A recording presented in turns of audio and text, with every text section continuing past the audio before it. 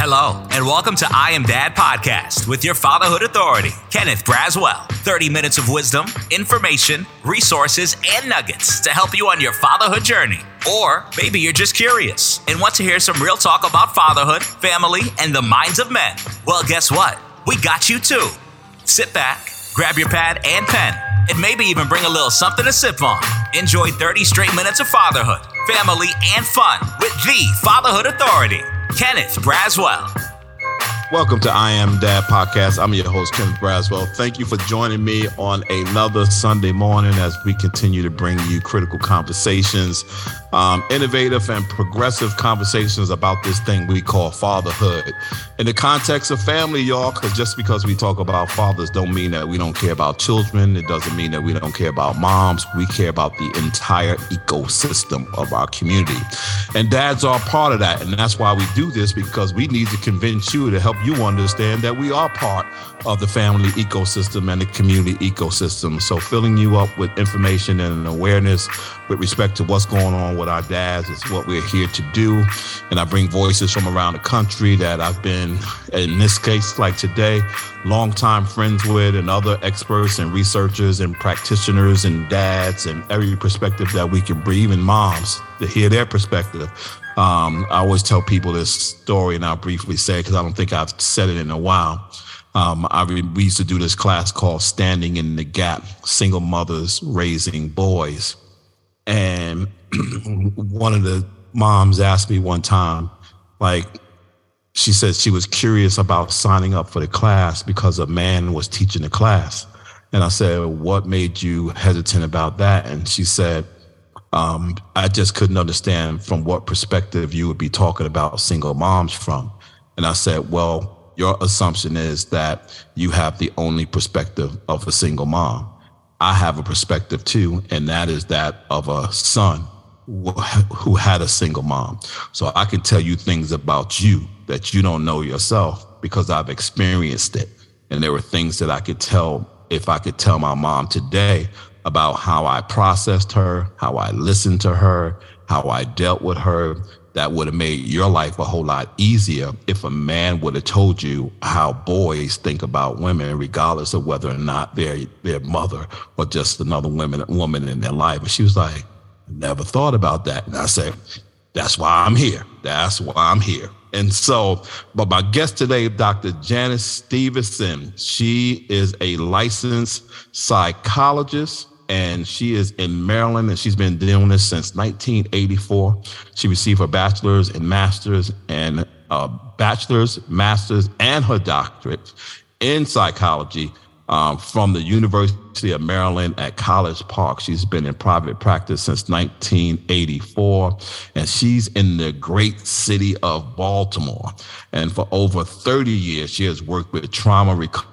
Her clients have included foster and delinquent youth, persons facing criminal charges, abuse victims of various types, abandonment, physical, emotional, sexual.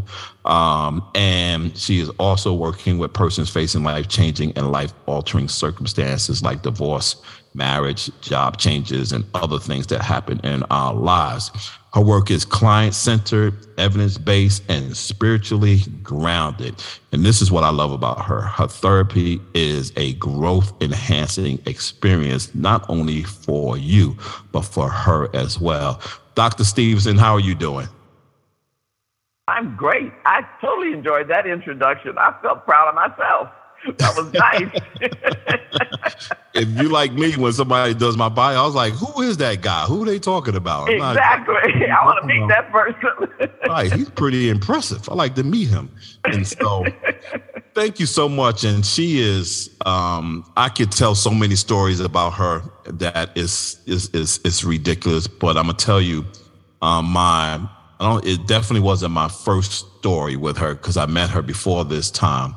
But my writing book started with going to meet with her and her staff in Baltimore during the Freddie Gray incident. And so, and me and my good friend David Miller went to meet with her and her staff to talk about what was going on, what we can do, how we can help.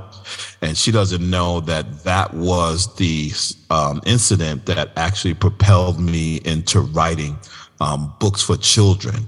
And so when I came home from that incident, Dr. Stevenson, well, what happened is David and I was interviewed before I think it was the day before we came to your office. He got interviewed by CNN, and I was standing in the background and he was being interviewed. Well, my wife and my son, who was then 6 years old, was watching it on TV, and my son saw me on TV, and he saw the backdrop of all of the army people and police and all that stuff. And he asked my wife, why is daddy with all of those police? Remember, he's 6 years old, and he's seeing his father on TV, and he's seeing all of these police. And my wife said, you know what? Wait till daddy gets home. He'll explain to you what was going on. So when I got home, I wasn't in the door 2 seconds before he ran up on me and said, Daddy, why were you with all of those police? And I looked down at him and I said, you know what? Let me get settled. Let me put my stuff down, get settled, and then I'll come out and tell you. And I went into the room to get settled. And what I realized, Dr. Stevenson, in the room was, while I had an answer to what was going on in Baltimore, I did not have a 6-year-old answer. And I had to think about what a 6-year-old answer was. And so what I decided to do was to tell him and talk to him about what was going on, not why it was going on. And the what was going on was protest. And so I was able to articulate to him what protest meant. And my analogy to him was, remember when I tell you you can't play your Xbox and you have to do your homework and you go into your room and you cross your arms and you stop and you have an attitude? And he goes, yeah. I say, that's the protest. That's you voicing your opinion based on whether or not you like what you heard or you did not like what you heard. That is what was going on in Baltimore. People were expressing their opinion about something that happened that they did not agree with. And he went off about his way. And I was telling David the story, and David said, yo, you got to write a children's book about that. And out came, Daddy, there's a noise outside. And I wrote that book on that conversation, and it was about a Black family being in the middle of unrest and them talking and their children waking up in the middle of the night to a car burning outside the window. They woke up the next morning, and the mom and dad taught them about protests. And so they never talked about the why. They talked about the what. And I just want you to know that came out. I don't know if you ever got a copy of that book, but I'm going to send you a copy of that book. It's my biggest seller, and it's the one that continues to move, that's in school. And ironically, in certain spaces across the country, is actually on the banned list because of the front cover. There's a silhouette of people marching by, and one of them is carrying a sign saying Black Lives Matter. And because of that, the book is banned. So that's my story with Dr. Stevenson, and we've encountered each other in several other spaces. But tell me how you doing. Let's talk about that. Well, I'm doing okay, actually. I'm an old lady now, so there's that. And I got all of the pre-existing conditions that get me privileged positions when I go on the airplane. So that part's okay, too. Mm-hmm. And I'm still working. And that's the thing that has blown my mind lately. I was really prepared to retire in 2017, and I didn't. I said, I'll just work a few more years. And then COVID hit, and everybody and their mama came out of the closet about having anxiety, having traumas, having fears. So at this point, you're going to say, what are you doing? I have 75 clients. Wow. Every week, I have 75 clients. Okay. Wow, that's a lot. Hang on. Next sentence. At least a third of them are men. And that would be an increase of what you typically see. What I typically see, a very definite increase. We turn away 7 to 8 clients a day because I'm full. So send to other practices. We send away seven or eight calls a day to other practices. So what's going on, do you believe, in the environment now that is driving so many people to counseling? One thing is that there's a loneliness that people were able to experience through the isolation of COVID. They had nothing to distract themselves from their inner being. And when they were left with the company of themselves, they didn't like who they met. And men in particular didn't have resources to deal with what they couldn't tolerate in themselves. And so it became quite problematic. More men started threatening suicide, more men became players, and more men were wounding women because the only emotion that they comfortably knew how to express, especially socially acceptable in the world that they understood, was rage and anger. And they couldn't, because they couldn't get to anybody else. They couldn't go to the nightclubs to pick up somebody. They couldn't, go to church and act like they're there for Christ, but they're really there to see what pretty saved women want to be rescued. They couldn't go any place that they normally would go. They couldn't even go to the gym to work off tension that they were normally used to working off on a day-to-day basis.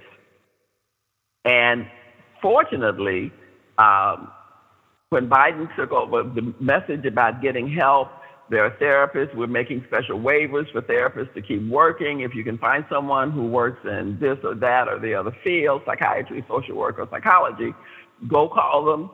We got permission to do virtual therapy.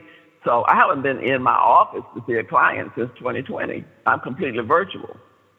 And like I said, there's just an overflow of clients. I've had up to 5 people working with me in my office. We're all virtual, and we all were full. So people started coming into therapy. And there are 2 areas in particular that have really flooded us.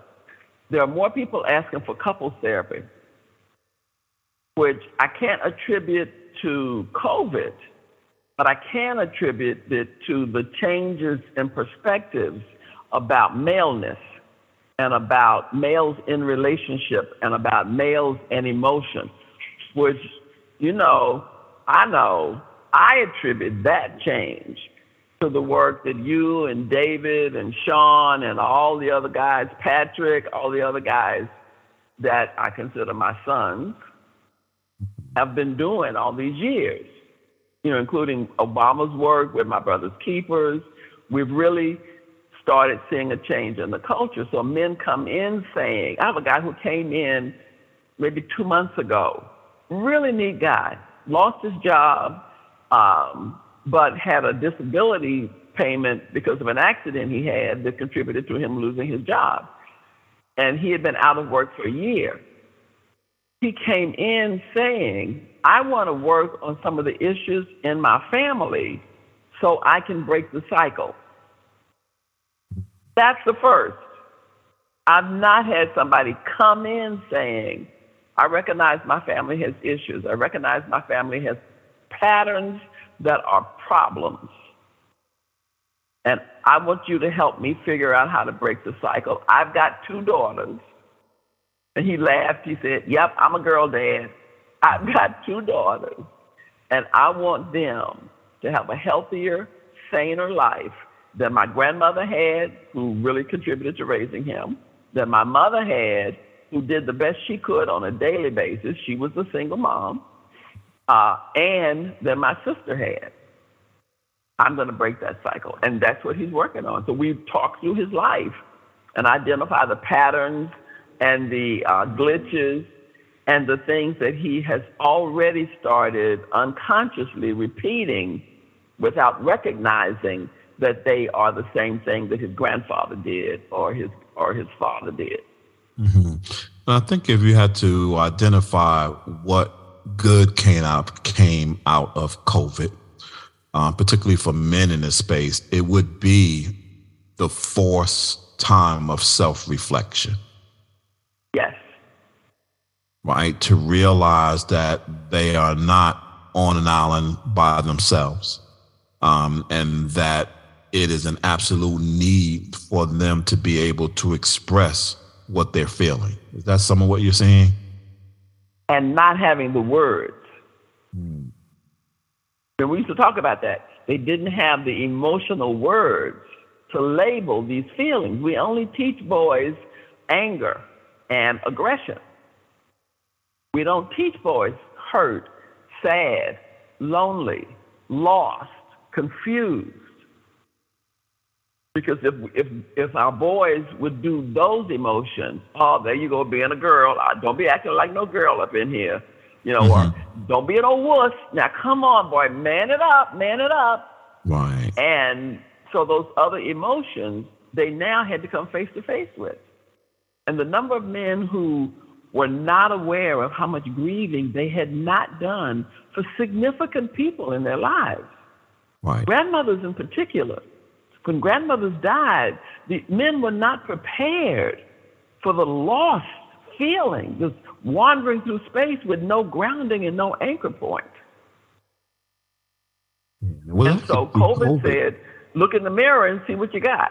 I think it was through COVID that we watched significant and influential, particularly Black men, lose mothers and grandmothers and have that really impact them in ways that they struggle to talk about. Kanye was one of them, right? Because when he started to go in the kind of what people would describe an off kind of position, it was as a result of him not being able to. That's one word people used. Right. That's one word people used, yeah. Losing his mom, and then DMX with his grandmother. And I believe Will Smith with his grandmother as well. I think Will Smith also, I think it was Will, might not have been Will, but he's sticking in my head for some reason. I think Will's dad died during that time. Right. And so these, to your point, like, being forced into this area of self-reflection and having to recognize that, that you are part of a body, which has always been the struggle for the responsible fatherhood space. And I just told someone this morning, I was like, if you're an agency out here saying that you're working with families and you're not working with fathers, you're not working with families. Exactly. And I'll give you one other contributing factor that came as a surprise to me, and this is a conversation I've been having with some of my colleagues. One of the main contributors to producing men's hunger now for mental health is Donald Trump.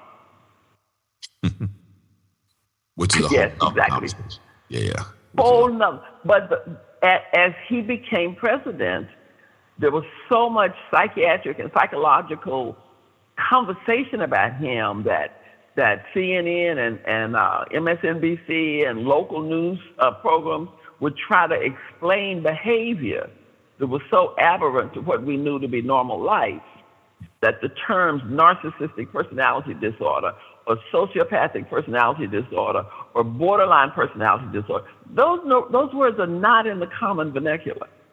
Those are words that my friends, my colleagues use. That's our normal speaking language. But the general public doesn't speak that. And people trying to explain the behavior that he demonstrated that was not common went to that end of the mental health spectrum for explanation. And then you started hearing people say, well, I think my boyfriend is narcissistic. No, your boyfriend is self-centered, and so are you. But self-centered and narcissism are not the same thing. If you could explain that. I think my boyfriend's bipolar. Yeah, because I think my boyfriend's bipolar. And it's like, no, your boyfriend is PTSD because he was in a war zone and he saw his best friends get killed in front of him. PTSD and bipolar are not the same thing.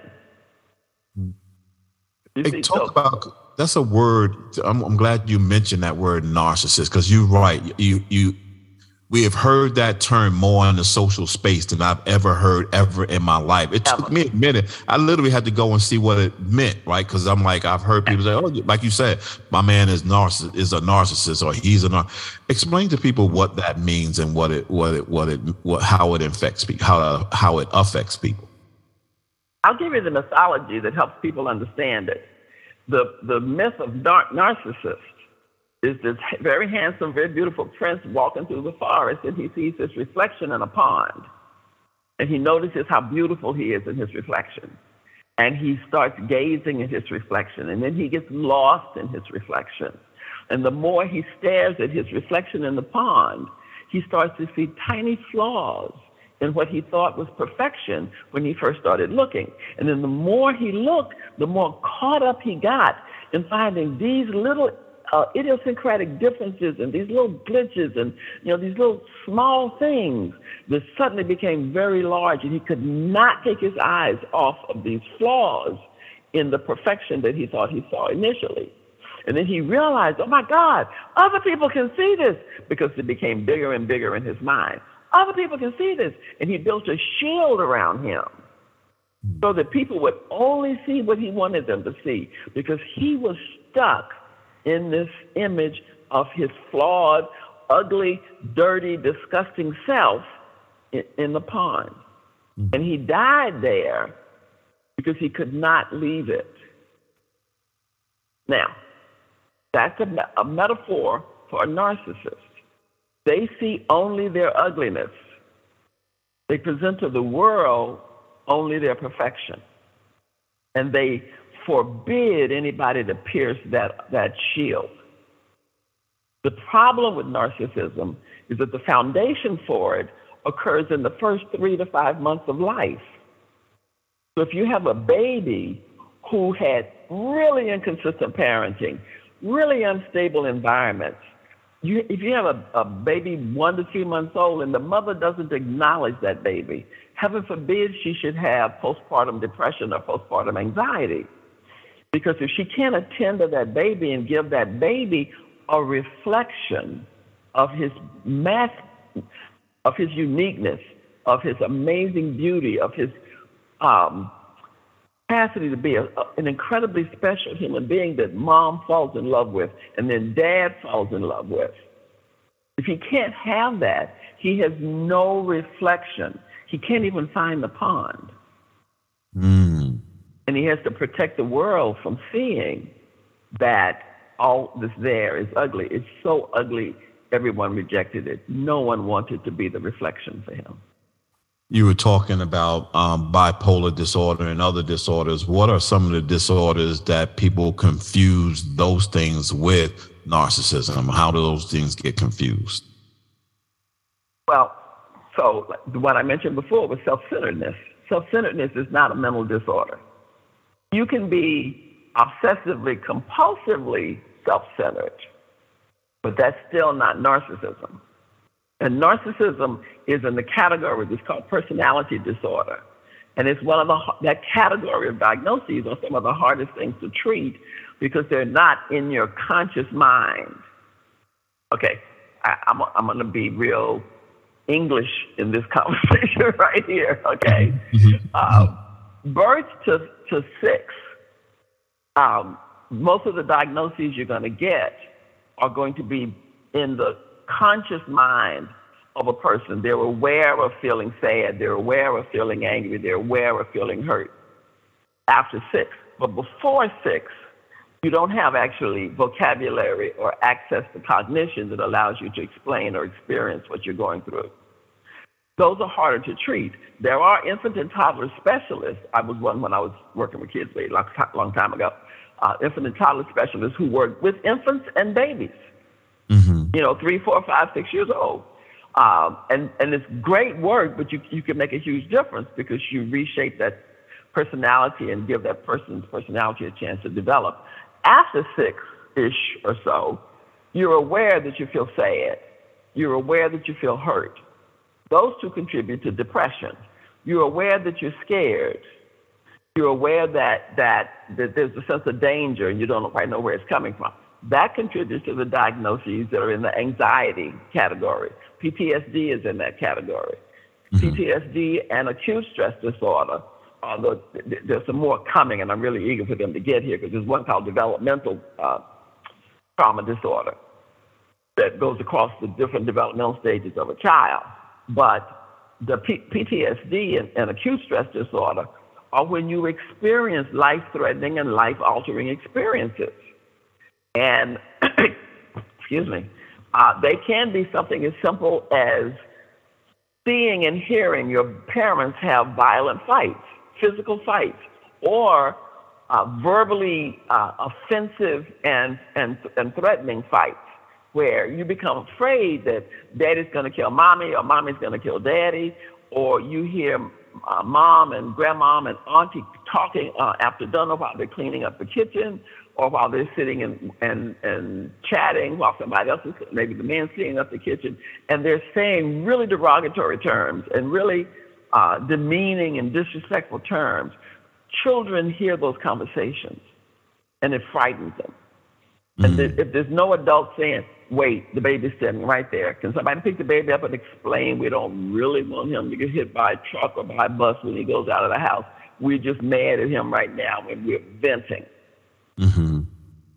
Most parents don't notice that the children overheard it and they become frightened. One of the most the situations I've retained the longest is I had a client who could hear his parents in their bedroom at night. Mm-hmm. Now, if you think about what sex sounds like, when the parents think there ain't nobody paying attention, ain't nobody watching, that little boy thought daddy was killing mama every night. Every night. And he would just lay in the bed, terrified that he would not see mama the next morning when he woke up. And he would be awake. He would get up out of the room every now and then and go over to the door, and he want to open the door. And he could not because he was too frightened. Mm-hmm. And he would get back in the bed and go right to sleep. And he'd get up the next morning. When he went into the kitchen and mama was in there getting, stuff ready for them to leave for school and stuff, he would run to his mama. He was like 5, 6, 7, 8, 9, 10 years old. He would run to his mama and hug his mama because he was so scared she had been killed during the night. And they could never figure out why he never really liked daddy. Mm. He was a fully grown man before he was able to make peace with his dad, who was there every day, who was involved in his life very actively. But because he had that nighttime experience that nobody knew about. Wow. Yeah.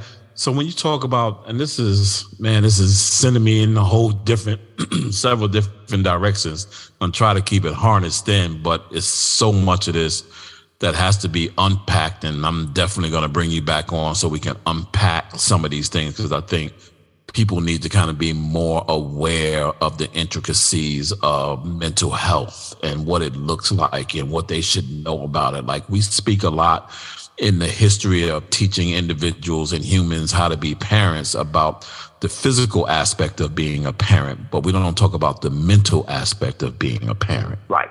And so parents... Or the generational aspect. Right. Right. Which is where I'm going, right? And okay, so good. I made this statement to someone the other day. We were talking about Black men, and we were talking about post-traumatic slave syndrome. And I was talking to them about how we have been conditioned over time, particularly Black people in this country, to respond to certain things and certain environments because of what we experienced during slavery. And I made this statement, and I don't have any evidence that it's true. It's just based on my work and what I see and how it feels to me as I'm continuing to work with people. And I said, we have always kind of talked about having to change our culture and change how we do what we do and really pay more attention to the culture of Black people, that there are things that we do in our culture that we need to just stop, right? We need to stop our boys from wearing their pants below their belts. We need to stop rappers from using the B and the H word. We need to stop this. We need to stop that. And I said, I get this strange feeling sometimes that we have evolved past the ability to be able to impact culture because that traumatic experience has now become part of our DNA. Right. And it is much more difficult to change DNA than it is to change culture. Is it? if you want to accept it, it's DNA that needs to be changed. The king and queen is still in us, but the king and queen is trying to evolve in a different culture. And so in some ways, the king and queen are attempting to be in Rome, do what Romans do. So throughout our time in this country, we've had our music. And in the past, our music served so many survival-based purposes. I love in the movie Harriet, where she's singing the messages that are the guides to come through the Underground Railroad to come out. And that was one use of music. And we could just as easily use that in our rap, but people don't, because we haven't told the current population of artists and songwriters that that's a viable use. We used music to hold on to the religion that we knew from when we were in our home country. And we held on to it, and it became a conglomerate of all these African tribal practices expressed through the music, because it was the only thing we had in common. As we continued that, it hit the judgments of the larger society. It was called the majority. There's actually a minority. And as we continued to grow, like call and response, I remember going to Sunday school at the United Methodist Church, doing call and response as a way to teach biblical principles or to teach passages in the Bible that they wanted us to recall. And church services, while some people want to call them entertainment-based now, but that rhythm was a calling from another part of me. Yes. And that got subsumed under a more commercial arena, so it became something else. So what got handed down, we held on to as tight as we could. What we couldn't find an outlet for is that racial anger. How in the world can men go out the door every morning to go to work? How can you, when we're terrified you're going to get killed before you come back in? That's been a part of our existence since we got here. We have no outlet for that. We come up with, remember when Dave came up with his tips to teach parents how to help their children survive a police stop? Get home safe. Why do we have to do that? Right. Now, one of the things I see happening in the society, I look from George Floyd to now, we said they have to change racism, and we realized that white people need to talk to white people. It can't be black, brown, and yellow people talking to white people. So we got Trump, and now racism is out in the open. It's for everybody to see. I want to do a Kevin Hart routine here. And just see, you cannot miss the blatant racism. Right. And you can see that it's white doing it, and white are criticizing it, white are commenting on it, white are saying we have to change it. So all we got to do is stay black and, be 21 free, and what's the other word? It was a phrase when I was growing up. I'm 21 black and free, right? Yes. All I have to do is say over 21 black and free, and slavery will gradually evolve away, and we don't have to act like we're holding that anger in our DNA, because it's not. It's simply in the generational lessons that are passed down from one generation to the other. Our boys, our girls are angry, hurt, and scared. And we need to provide them more outlets. The groups that the Campaign for Black Male Achievement had all around the country were a powerful strategy to change the programming and change the understanding of the messages and change the modeling that they were seeing.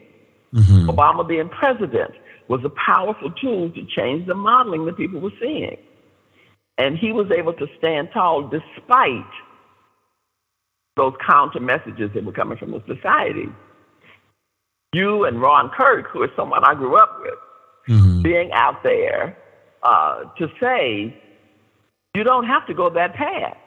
There's these other paths you can go. Let us help you. There's a light over here. Come over here. gave another way to go. Now there's another generation coming up because every 5 to 10 years, there's another cohort starting. So we have to keep getting back in there. We cannot let that go. Right. Our boys and our girls are worth it. Yeah, and that's the problem. You know, this morning we never got to this conversation, but I was in an interview this morning talking about a Million Fathers March, and we were talking about Atlanta, you know, and crime is escalating in Atlanta again. And so, you know, and people are not able to discern what's happening. And my fear always when that happens in any urban center around the community, people begin to start saying, if they just had fathers in their lives, they wouldn't be out here wilding out. It's like, so it's kind of like, even in my mind, that's a narrative that has to change. You said something earlier, and one of the things I say to, I've begun to literally change my dialogue and terms that I use because I know how harming some of these terms are. Like I absolutely hate the word fatherless. I absolutely hate the word fatherless. Why? Because 100% of all biological children born on the face of this earth has a father. The question isn't if he exists, it is where he exists. But because we never want to ask the question, where is he? We just make the assumption that he doesn't exist. The problem is we begin to tell our children that their fathers don't exist, and that's an untruth. And they don't know how to reconcile the fact that he does exist. And the very reason that you're going through what you're going through right now is because he exists. And how do we begin to start talking to our youth and our community about reframing the fact that what we're dealing with right now is not fatherlessness, we're dealing with father absence. We're dealing with the issue of the absence of fathers and men in the lives of our children. We can address that. I want to add to that. We're also dealing with wounded mothers who vent their anger and hurt at the absence of a man that they loved enough to open up to.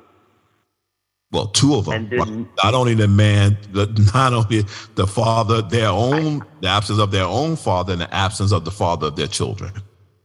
Exactly. And therefore, where do they learn that they don't have to be male aggression to protect themselves? Because women will go male aggression on you in a minute. And women are more lethal when they go aggression. So you've got that absent father who is somewhere.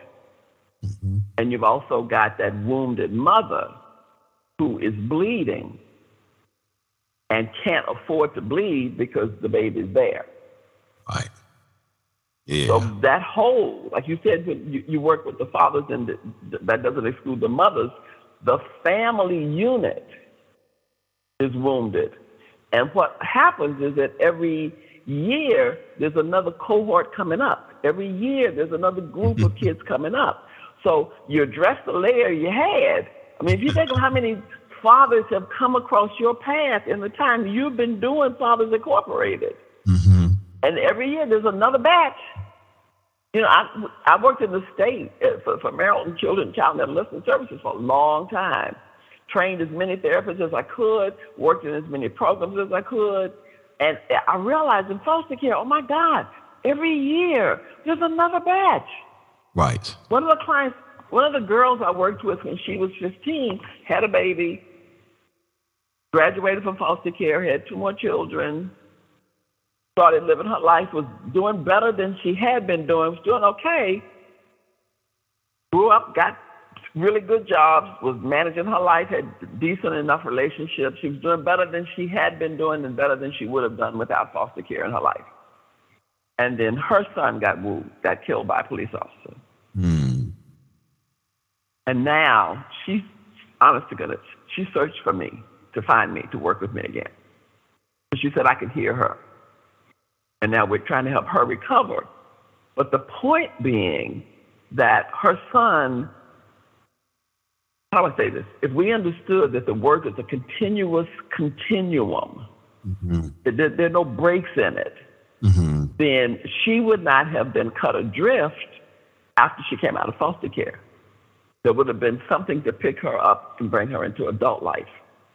So she still would have been wrapped in a caregiving, loving, growth-enhancing space so she could continue to grow. Her goal was to parent differently.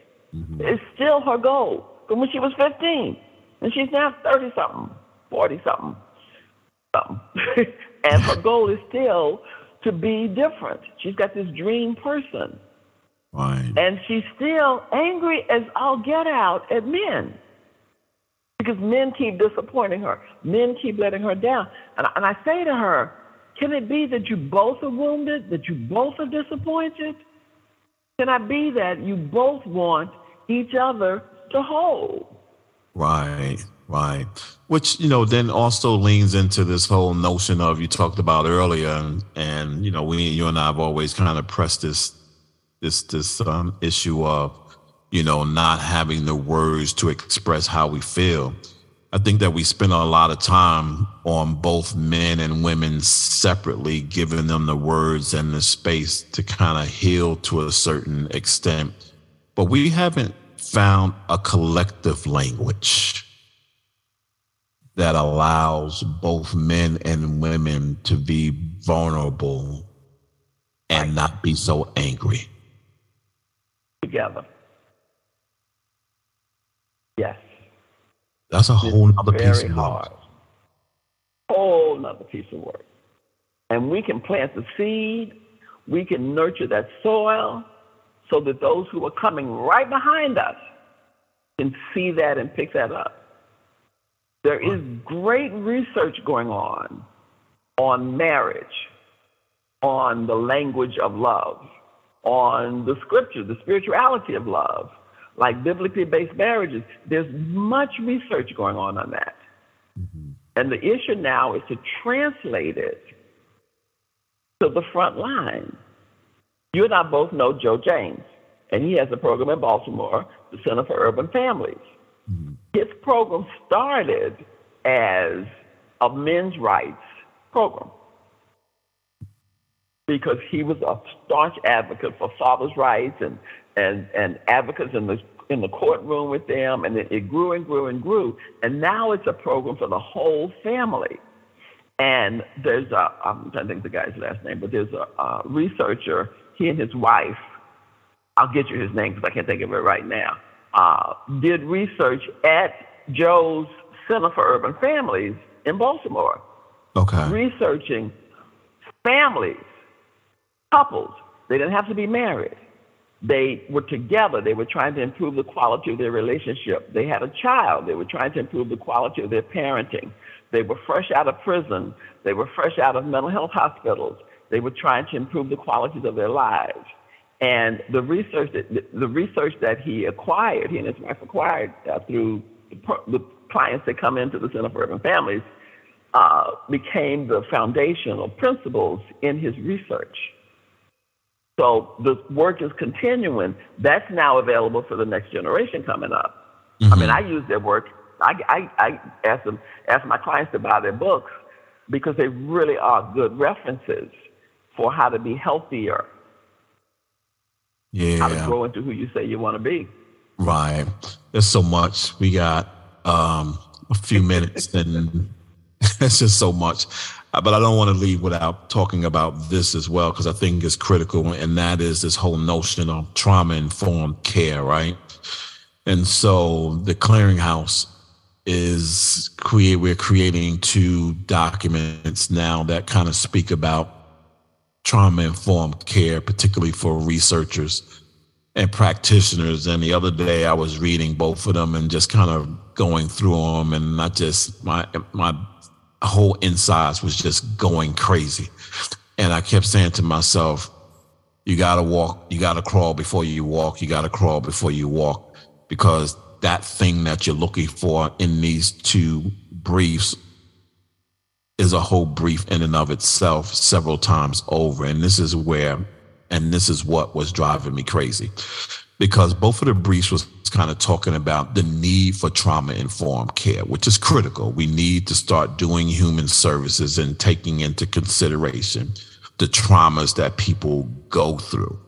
And then we need to talk to researchers because they need to understand that talking and getting bland, plain XY questions from people often don't include their trauma, or they do, and you're not recognizing them as answers that have been affected by their trauma. Go ahead. Nope, not accurate. Okay.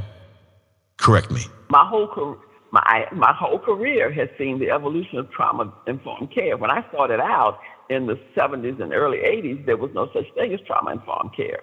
There are active research centers, especially in the foster care and juvenile justice system. There's a program in Massachusetts, Bessel van de Kamp, I think I said that last name right, is one of the prime researchers.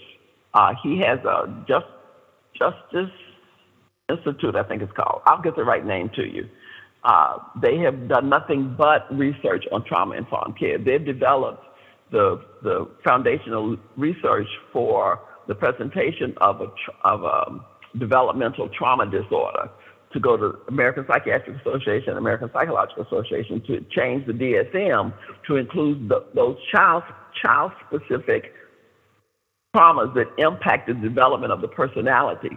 There are most clinics and psychiatric facilities and residential treatment centers and drug-addicted treatment centers now do trauma-informed care. It's also called behavioral health services, integrated medical services, where you take mental health and medical, merge it together. Remember, that's what I was doing at Total Healthcare when we did take mental health and medical services, put them together, add substance abuse to it, so that you have a wraparound treatment approach to treat not just the person, but the whole family, thus the whole community. And so it's out there. Now, it may have different interpretations based on who's doing it, but the research is there. People need to read it. And I haven't seen any children's books, by the way, that speak to, I don't understand why this happened to me, that kind of question. Right? That may be mine to write. We'll see. Yeah. But the research is there, and the research gets more detailed and more massive at the same time. Like Bessel's work went from just interviewing foster kids and juvenile justice kids to looking at the impact on the brain. He now has a whole separate field of study over here about how trauma, especially long-term trauma, chronic and repeated trauma, impacts the brain chemistry, because it changes how the brain functions. If we don't get in there and relieve that trauma and resolve that trauma, the brain chemistry and how the brain sends directions to the rest of your body changes. The field of oncology, high blood pressure, let me do it this way. There are some illnesses that now the whole medical field knows are affected negatively by health disparities. So food deserts and things like that are trauma influenced. So if you have high blood pressure, if you have heart disease, if you have diabetes, if you have obesity, there's one more, 5 of them, they're all affected by a history of trauma. There's a friend of mine at Morgan University who has a book coming out. It's called, I got to get you the name of her book because it's a different term. She created a term that survivornomics. That's the name of her book. The economy of surviving. Okay. One of my cousins, whose name is Heather McGee, I'm really plugging a lot of people today, just was on MSNBC over the last month talking about her book, which looked at the cost of racism. So I'm saying there is research out there. We need to read it and know about it. Like, Heather's my cousin. I didn't know she wrote that book until I saw her on, like, what is that girl doing on MSNBC? When did she write a book? So, you know what I mean? Like, like it is out there. So here's where, so I heard everything you said, and here's where you don't convince me. This is the area that does not convince me about trauma-informed care. And this is what was missing in these two reports. And that is the relevancy and the issues and the unnamed traumas that specifically men go through that don't get identified as trauma. For instance, there are these things called ACEs, adverse childhood experiences. Yes. And of the ACEs, there are two in particular, one about the impact of incarceration and the one about the impact of separated parents. But there isn't one in there for fatherlessness, father absence. Father absence should be an ACE. It is parent absence, right? I'm saying father because I'm in a father space, but parent absence should be a ACE. There is no doubt in my mind that it should be an ACE because it has an impact on a child's life, to your point, known and unknown, that becomes unresolved and pops up when they're 35 years old and they're triggered, and the next thing people are trying to figure out why is this happening and blah, blah, blah, that end. So that's one of them. The other place that it doesn't happen and that we don't talk and describe about is and folks hate this term because of the origin of where it comes from, and I get all that. I've done all my research. I know where the word comes from, but that doesn't negate the importance of understanding the nature of what the word literally means, and that is alienation.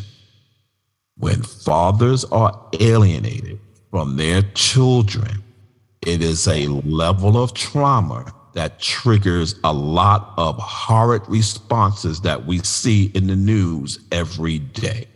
Kidnapping, murder, abandonment, all kinds of things that become as a result of not addressing that this is an individual who is, to your point earlier, grieving over the absence of a connection with their child. Regardless of what happened and transpired romantically, we ain't talking about all that. Nothing outside of murder and abuse, right? Those things we're clear about. But I'm talking outside of those spaces. I'm talking about because I just don't like your new girlfriend, or I just don't like your new boyfriend, or I just don't, or I have an ace that I haven't agreed. Any of those reasons are not a good enough reason to ever alienate a child from their parent, not just their fathers, but their mothers as well, right? And it is in those two areas when it comes to trauma-informed care that I am the most concerned about when it comes to men. Because as I hear us talk to agencies and people begin to embrace this whole notion of identifying trauma, it does absolutely no good if you're working for men and you can't identify what trauma is for that individual, or if you see something and you don't identify it as a trauma. So if he comes in and he says, "Doctor," you said, "Well, why are you so mad? What's going on with you?" Well, I haven't seen my wife and I got separated and I haven't seen my kid in 6 months.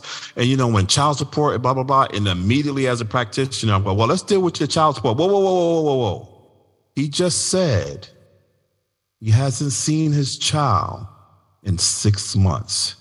We ain't going past that until we resolve what that and what kind of impact is that. I'm telling you, and then I'm going to stop here because I want to hear what you have to say about this.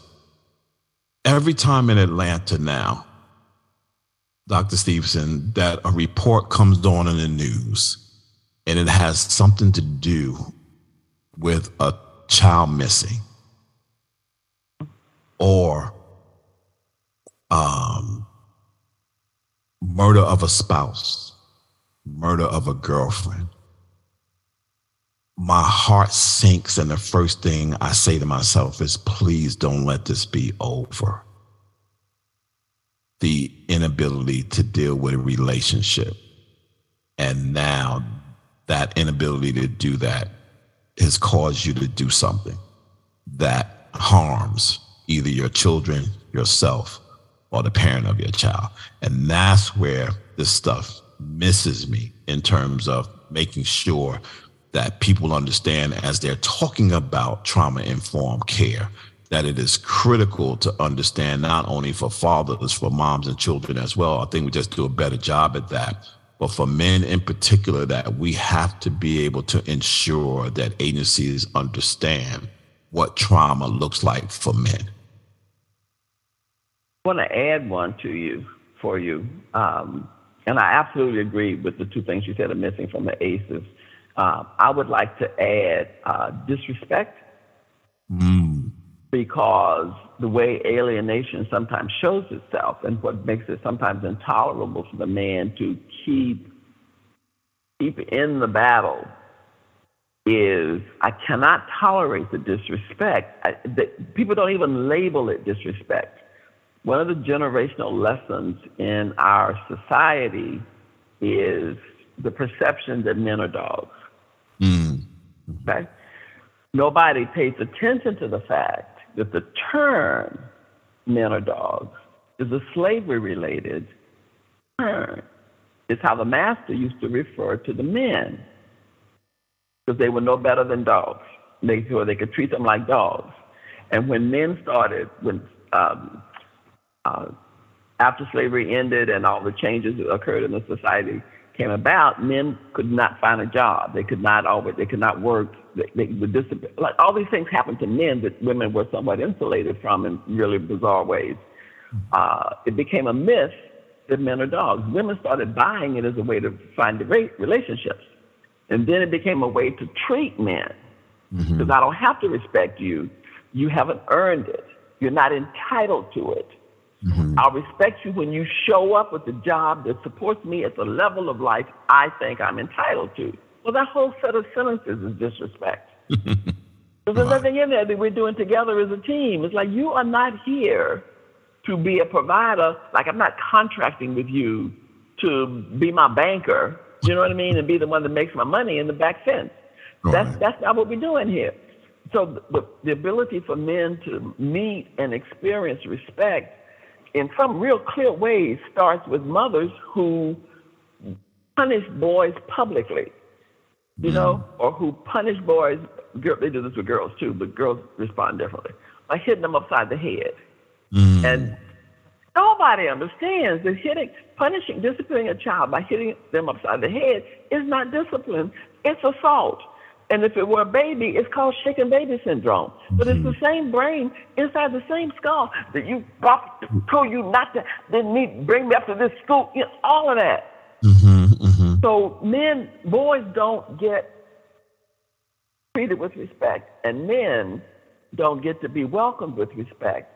And women are trapped in the myth that they believe, because they've still got hurt and disappointment, etc. And so that is a severe adverse child experience. Wow. The disrespect. You're right. Never got to add that one to the box as those other two that I see. But no, I see that you just described. I probably see that one more than I see the other two come through the space. But you don't label it. You don't label it respect or disrespect. Men go out of their way. When I've come to some of the conferences and things that you guys are doing, which I really miss doing, but when I come to them, I would be fascinated at the way in which the men would respect each other. You know, way in which the men would make sure that you showed each other proper respect. And yet, there was no checking to see if, when you go home, do you also treat your wife with respect? Do you let her know how much you treasure her? Because if you give it, women say, he respect me first, I give it back to him. That ain't how it works, sweetie. But you promise to love her, So that means you let her know every day you love her. She promised to love you. She has to do the same thing. And that respect piece has to get broken. I mean, it's one of the embedded elements in alienation, because the disrespect is the first alienation. Therefore, I can justify however I treat you, because you ain't earned it. I'm sorry, dude. I like you. I mean, you're cute and all that, but you know what I mean? And it just becomes a hot mess. It just becomes a hot mess. But that respect thing is, for men in particular, that's one of the things I always kind of, allude to when I'm talking and having conversations, is that, whenever, for the most part, whenever we're working with moms, we never not consider that moms are women. Right. However, when we work with dads, we want to disconnect them from the fact that they're men. And those two things are intimately connected. And where I see it, right, is because I'm an old Western fan, right? I grew up, my mother watching Rawhide, Wagon Train, all these things. So I still to this day watch. And the dialogue in those things just it tickles me sometimes, because you hear things. But the one thing, to your point, that kind of holds true throughout all the cowboys is this notion that, oh, you just stepped on my boots. That's it. You didn't say sorry. Like, it's your boots. First of all, you're out in the dust and the dirt, and the horse, they dirty already. But no, it's a level of disrespect. And because of that, we got to go out at sundown, or sun up, or whatever, and we got to duel. Like, serious? Right. Just because you stepped on your... But that respect, to your point, over history for men, we probably can go back even further and deeper than that, right? To talk about the level of high moral value where we place this thing called respect up there, for men. And we don't care who it is who disrespects us. There is a reaction that happens to it. And I think a lot of times, I think we're both, I can't gauge who does it more, who does it best. But, when you're talking to these guys, there's always this element in there of, she disrespected me. Exactly.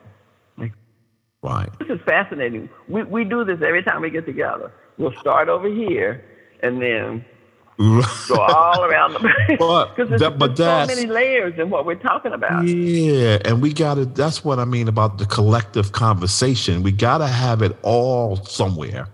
And then everybody can go away and do their own individual pieces of it to kind of make sense of it. So when we have a collective conversation, we can make common sense out of that. But because we never do that, I'm making my common sense over here. Someone else is making their common sense over there. Someone else is doing it over there. And never between the two are meeting to make common sense for us all, so that we can get this thing we call life and family right. And that is, I think it is our has to be our calling over the next 20 years for Black communities, for this world in particular, for this country in particular, because I think family as a notion is deteriorating in our conversation and how we think about families and what we do for families, across the board. But more specifically for Black and people of color around this country, family is something that we literally got to stop and just take some time to kind of figure this thing out, particularly from the mental health aspect, because I think that's where we're missing it. We're missing it because we're all hurt by something. I would add love as a central component to tie all of that you just said together. Because if we all figure out that we come from love, we want it, we want to give it, we want to receive it. It is the tie that binds. It's the reason we have children. It's the reason we have marriages. So that love has a place to live and grow. Wow. And when you just go beyond that family, it becomes a thread across the whole community, and then it becomes a thread across the city. I mean, if we keep love at the center of everything that we're doing. Wow. Tell everybody how they can get in contact with you. I'm not, because I don't need not another client. Don't call me. Just listen to my words of wisdom. Don't be hollering. Ask me no questions. There you go. There you have it. Listen, if you got a question for her, call me. And I'll answer it to the extent that I can answer it. If not, I'll call on the back line on the back end, get your answer, and I'll respond to you. And you know how to contact me. Dr. Stevenson, thank you so much. It is always a pleasure. There's so many things that you and I have to unpack. So I'm going to be harassing you to come back so that we can stay specific. And if there's anything that you want to get specific on and really kind of talk about that people need to know to strengthen their families, just let me know and we can hop on and, we can have these conversations. So this conversation that we're having enlightens people. And if it's doing the best job, it's saving people. Because that's what we need to do with our people. We need to save them. So to all of you who are listening to I Am Dad podcast, thank you so much. I appreciate you and I love you. There's absolutely nothing you can do about it.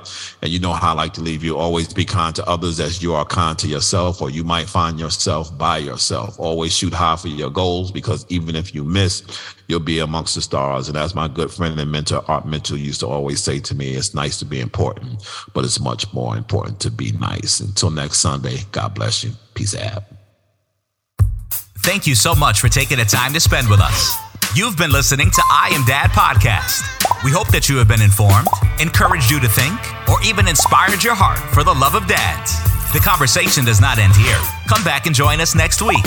Same time, same place. Or you can continue the dialogue on our I Am Dad Facebook page. We also invite you to listen to past episodes, learn more about us, and keep up with special activities by visiting IamDadPodcast.com. That's IamDadPodcast.com. Until next time, I leave you with this reminder of manhood from 1 Corinthians chapter 13, verse 11. When I was a child, I spoke as a child. I understood as a child. I thought as a child. But when I became a man, I put away childish things. Because of this reminder, I will always understand that I am Dad, period.